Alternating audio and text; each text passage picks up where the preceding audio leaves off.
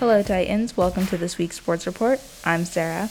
Starting off with last week, our varsity girls and boys water polo teams defeated Paly with scores of 8-2 and 12-9 respectively. Last Thursday, all four of our water polo teams defeated Homestead, and on Friday the JV football team defeated Wilcox 27-20, and the varsity team won their homecoming game 55-15. Coming up at home this week, on Thursday, our water polo teams face off against Mountain View, with Girls Varsity at 4:30 and Boys Varsity at 6:45.